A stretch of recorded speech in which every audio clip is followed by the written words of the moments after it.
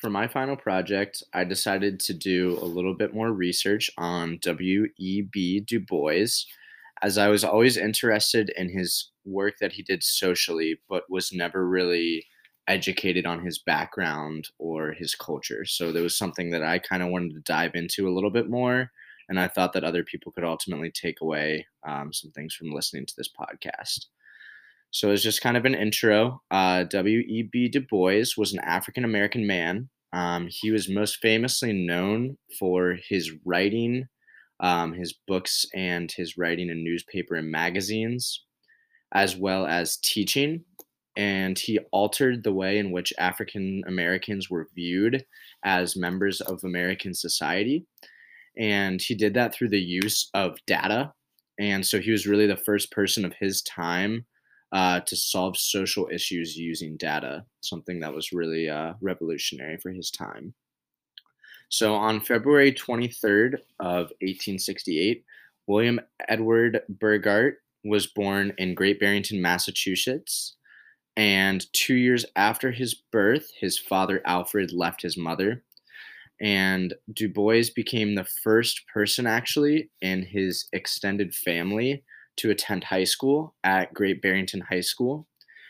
His mother was one of the ones who really pushed him in his educational setting, as she constantly motivated him to be well versed and smart in education. So she was really somebody who had helped him out always since a young age and helped push him towards his eventual famousness due to his education and work. And so after high school, Du Bois attended Fisk University. It was an all African American college in Nashville, Tennessee. And interestingly enough, his tuition was paid for by several churches in his hometown. So I couldn't exactly find why those churches decided to pay for his schooling, but that was ultimately something that really interested me. And so at Fisk University, he became employed by the Herald. It was a student magazine, and this was his first job that he had. After graduation, Du Bois began attending Harvard University in 1888, furthering his education. His goal, and he eventually did receive advanced degrees in history from Harvard University, something that was already groundbreaking as an African American. So it was something really good for him to do at that time, and he served as a role model. And in 1892, he began to pursue a PhD at the University of Berlin, obviously in Germany.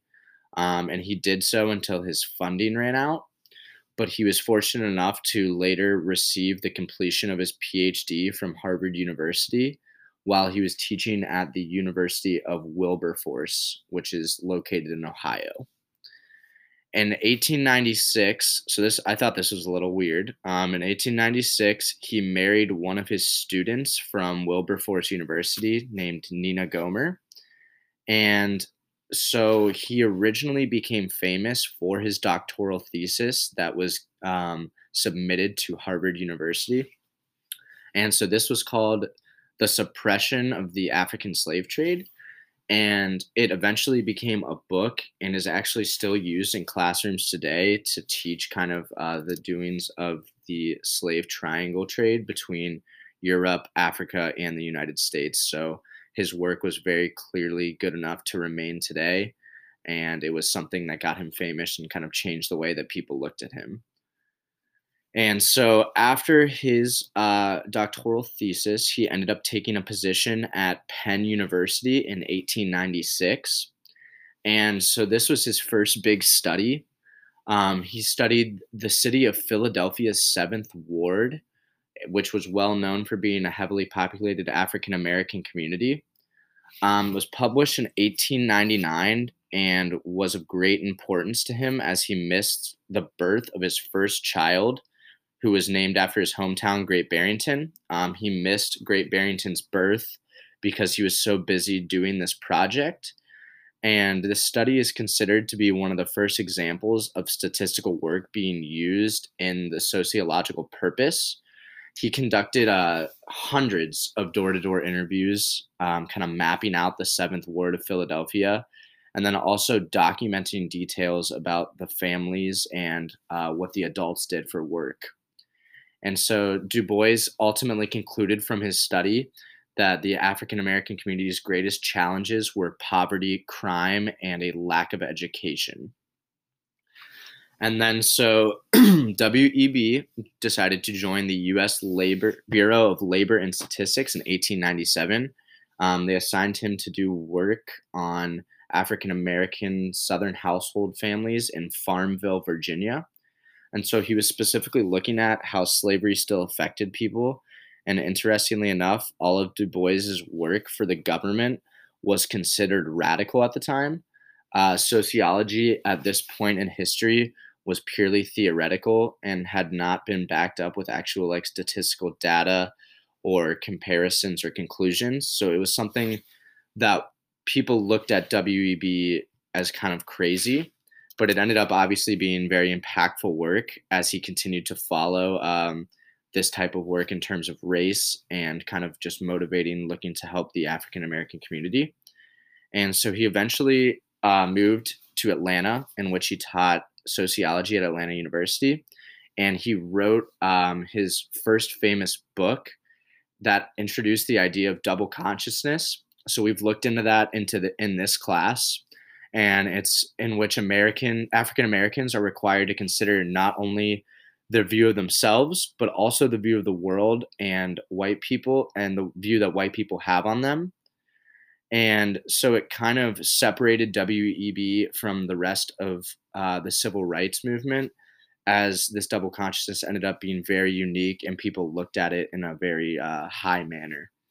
And in 1899, this is actually quite a wild story. WEB's son, Burghardt, contracted diphtheria, which is essentially suffering from bacteria. So, like, if you don't get a vaccine, you could suffer from the flu and eventually die. It's the same sort of thing.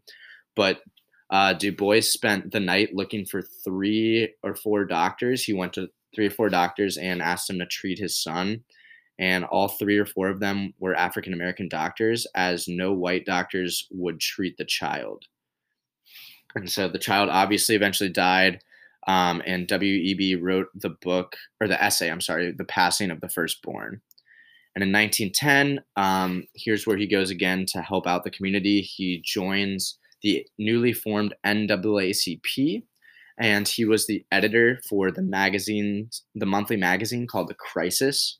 He ended up staying at the NAACP for 24 years, in which his magazine and his work became very popular. And after a brief second stint at Atlanta University, Du Bois returned back to the NAACP in 1944, and he was actually able to represent the NAACP at a meeting of the United Nations, something that was a very big breakthrough for him personally.